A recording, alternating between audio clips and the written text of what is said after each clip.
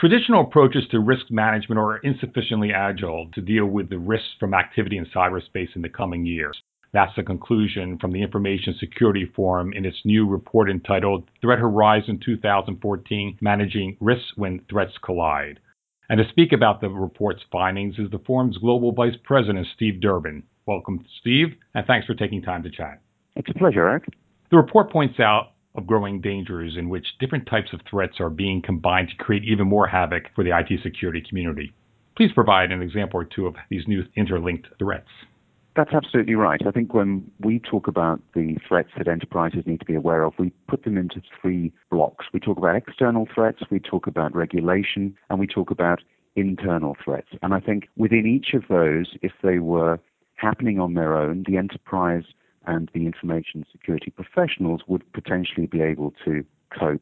But for instance, if we have a situation where cyber criminals determine that they're going to be attacking the enterprise perhaps has been suffering from a lack in critical investment over the last couple of years, then they're probably not going to be as able to deal with a potential breach or a potential hack, particularly as cybercriminals, haven't been suffering from a downturn. They've been continuing to invest.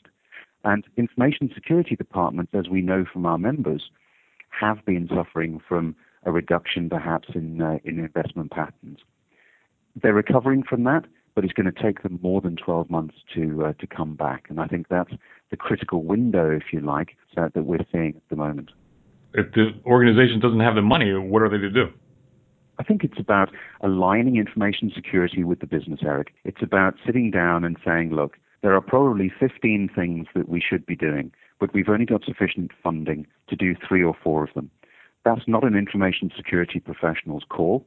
It's the business's job to determine how they're going to spend that money. It's the business's role to determine the risk profile that they wish to carry and to really decide with the security professional where they should be spending their time and, of course, their hard-earned money. Seems to be a simple case of information risk management or maybe corporate risk management. That's absolutely right. And I think it's one of those things that's very easy to say and not so easy to do. What should organizations do to make it easier to do?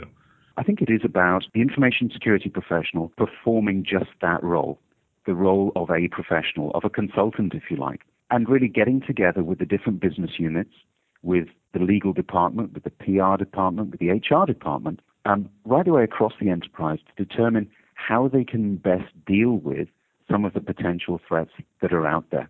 And then for the business to be working collaboratively to perhaps determine a cybersecurity strategy, to implement that across the business, to get things like acceptable usage policies signed by employees for the use of mobile devices. But it isn't just about the information security guys going out and doing this. It is about the business taking responsibility for working with them to combat what could be very significant impacts on brand, on reputation, and of course on stock price. In many organizations, rightly or wrongly, a lot of the information risk management is given to the IT security organization or the IT organization. And as you point out, maybe it should involve people at all levels of the company. What do the IT security professionals need to do to persuade their bosses who are non-tech people to get more involved? I think you've hit on a real challenge for them. Traditionally, information security professionals are used to working with the technology. They're perhaps not as well equipped as they might be to be able to speak the language of business. And there are a couple of things I think that are going on that's enabling that change. First, we've seen some very high-profile breaches and hacks over the last 12 months. I think those are set to continue, but that's beginning to focus the mind of the business on the fact that there is potentially a problem here. The second component is regulation. We're seeing much more emphasis being placed on transparency. We're seeing here in the United States bills being introduced to the Senate that talk about privacy.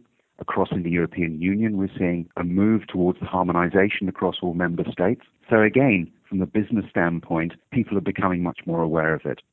So from the security professionals' point of view, I think they need to build on those opportunities, if I could call them that, and really begin to articulate clearly to the business what they can do to help and to begin those sorts of discussions. Ultimately, it's going to take, I think, quite some time before all businesses are used to having that kind of joined up approach.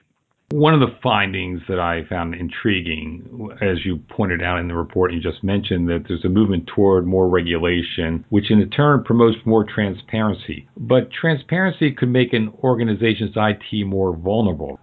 Yeah, that's right. I mean, that's what we're saying. We're saying that with increased transparency, there is a need for organizations, I think, to publicize what they're doing. That does potentially open up opportunities to weaknesses that could, again, potentially open up to cyber crime. So what can organizations do about that? Well, I think they need to look at it within the context of we have to be transparent. So what are the implications of that? What is it that we need to be doing in order to ensure that it's good transparency as opposed to bad transparency? And for me, there is no alternative. If you aren't transparent, I think a number of suppliers, customers will be saying, well, hey, why aren't you? Have you got something to hide? So it's a bit of a no-win situation on this one. And I think that's why we're saying that this is going to require quite an amount of focus, quite an amount of input, I think, gain from business and from information security in order to make sure that the picture that you're displaying to the outside world is a favorable one. I see something similar when the report discusses privacy. It says a focus on privacy could distract from other security efforts. What do you mean by that? And to secure IT in the coming years, will organizations need to erode their stakeholders' privacy rights? Privacy is a really interesting one, and I think it plays back to one of the points we raised right at the beginning, which is lack of funding. As we look forward to see the way in which different statutes are being produced, there is going to be much more of a requirement on the part of the business to demonstrate clearly that they are operating within the legislation. I think that certainly the moves that the European Union is making by 2015, and certainly over here in the United States, some of the things that are afoot here will mean that organizations are going to have to spend very much more time, also effort, in terms of ensuring that they are protecting data, that they are holding it securely, that they understand the use that they're making of that data, and that they're compliant. I mean, one of the big challenges, I think, for American corporations dealing in the European Union, for instance, is even if they don't have offices there, if they're dealing with member states or companies within the member states, they fall under the jurisdiction of the European Union Act that's being introduced. They have fairly draconian powers to implement penalties of up to 2% of annual global turnover. That is a significant number. And so I think we will see organizations having to make a decision as to how they're going to preserve privacy within these kinds of jurisdictions, or perhaps we may see some simply deciding that they're going to opt out of operating in those countries. Is there a problem that global organizations face in guaranteeing the privacy as well as the securities in their attempts to meet a different approach to privacy in Europe than in the United States? I think that between the United States and Europe, we're moving towards very much more alignment than perhaps we would see with, say, the United States and some of the Asian countries or some of the emerging countries. So I'm thinking particularly here about the BRICS. I think as far as we're concerned between the US and Europe, I think there has been a lot of work that's been done to try to align those things. We haven't got it right on every occasion, clearly, but I don't think you ever will. I think the point is that there is a commitment to making it work across those two areas. And I think that the bigger issues are going to come outside of those land masses rather than between the the US and the European Union. Getting back to some of the findings, one of the findings I found most intriguing was that new technologies overwhelm organizations. The report says organizations that don't understand their dependence on technology may have a nasty surprise if it leads them astray. Are technologies moving so rapidly that it's impossible for most IT organizations to keep up with them? I think technology is moving at a fair old pace, yes. I think that one of the big challenges for organizations really comes in with things like consumer devices in the workplace, because it isn't just about the technology, it's about the way in which the Facebook generation are making use of that technology within the business environment. I think that in a number of instances we are falling back on perhaps the information security professional having to assume the role of a traffic cop and preventing people from doing things, and that really isn't good for business. It doesn't enable individuals to make the most use of the technology that they've got. And I think there's also an impatience, if you like, on the part of the Facebook generation because they're used to using these things to get the job done. And let's face it, there are significant benefits from being able to take advantage of mobile devices, from being able to take advantage of cloud-based services, from being able to take advantage of big data. But if you add all of those together, then that increases the burden on information security to get it right. So your report is entitled Threat Horizon 2014. How dire will the situation be in 2014? And do you see companies and governments being overwhelmed by or meeting these IT security challenges we've been discussing?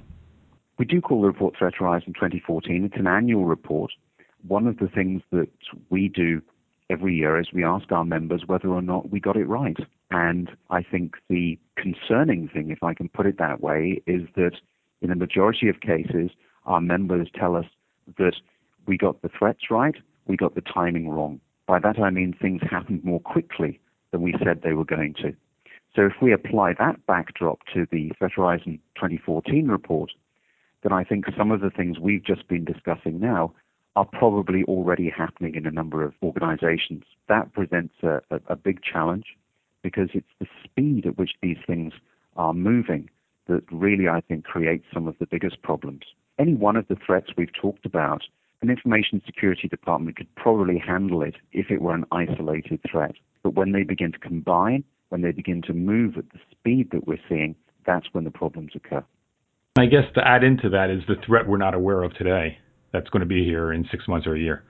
That's absolutely right. I mean, this is looking out to say, these are the things we know about, but the ones we don't know about, those are the ones that are really scary.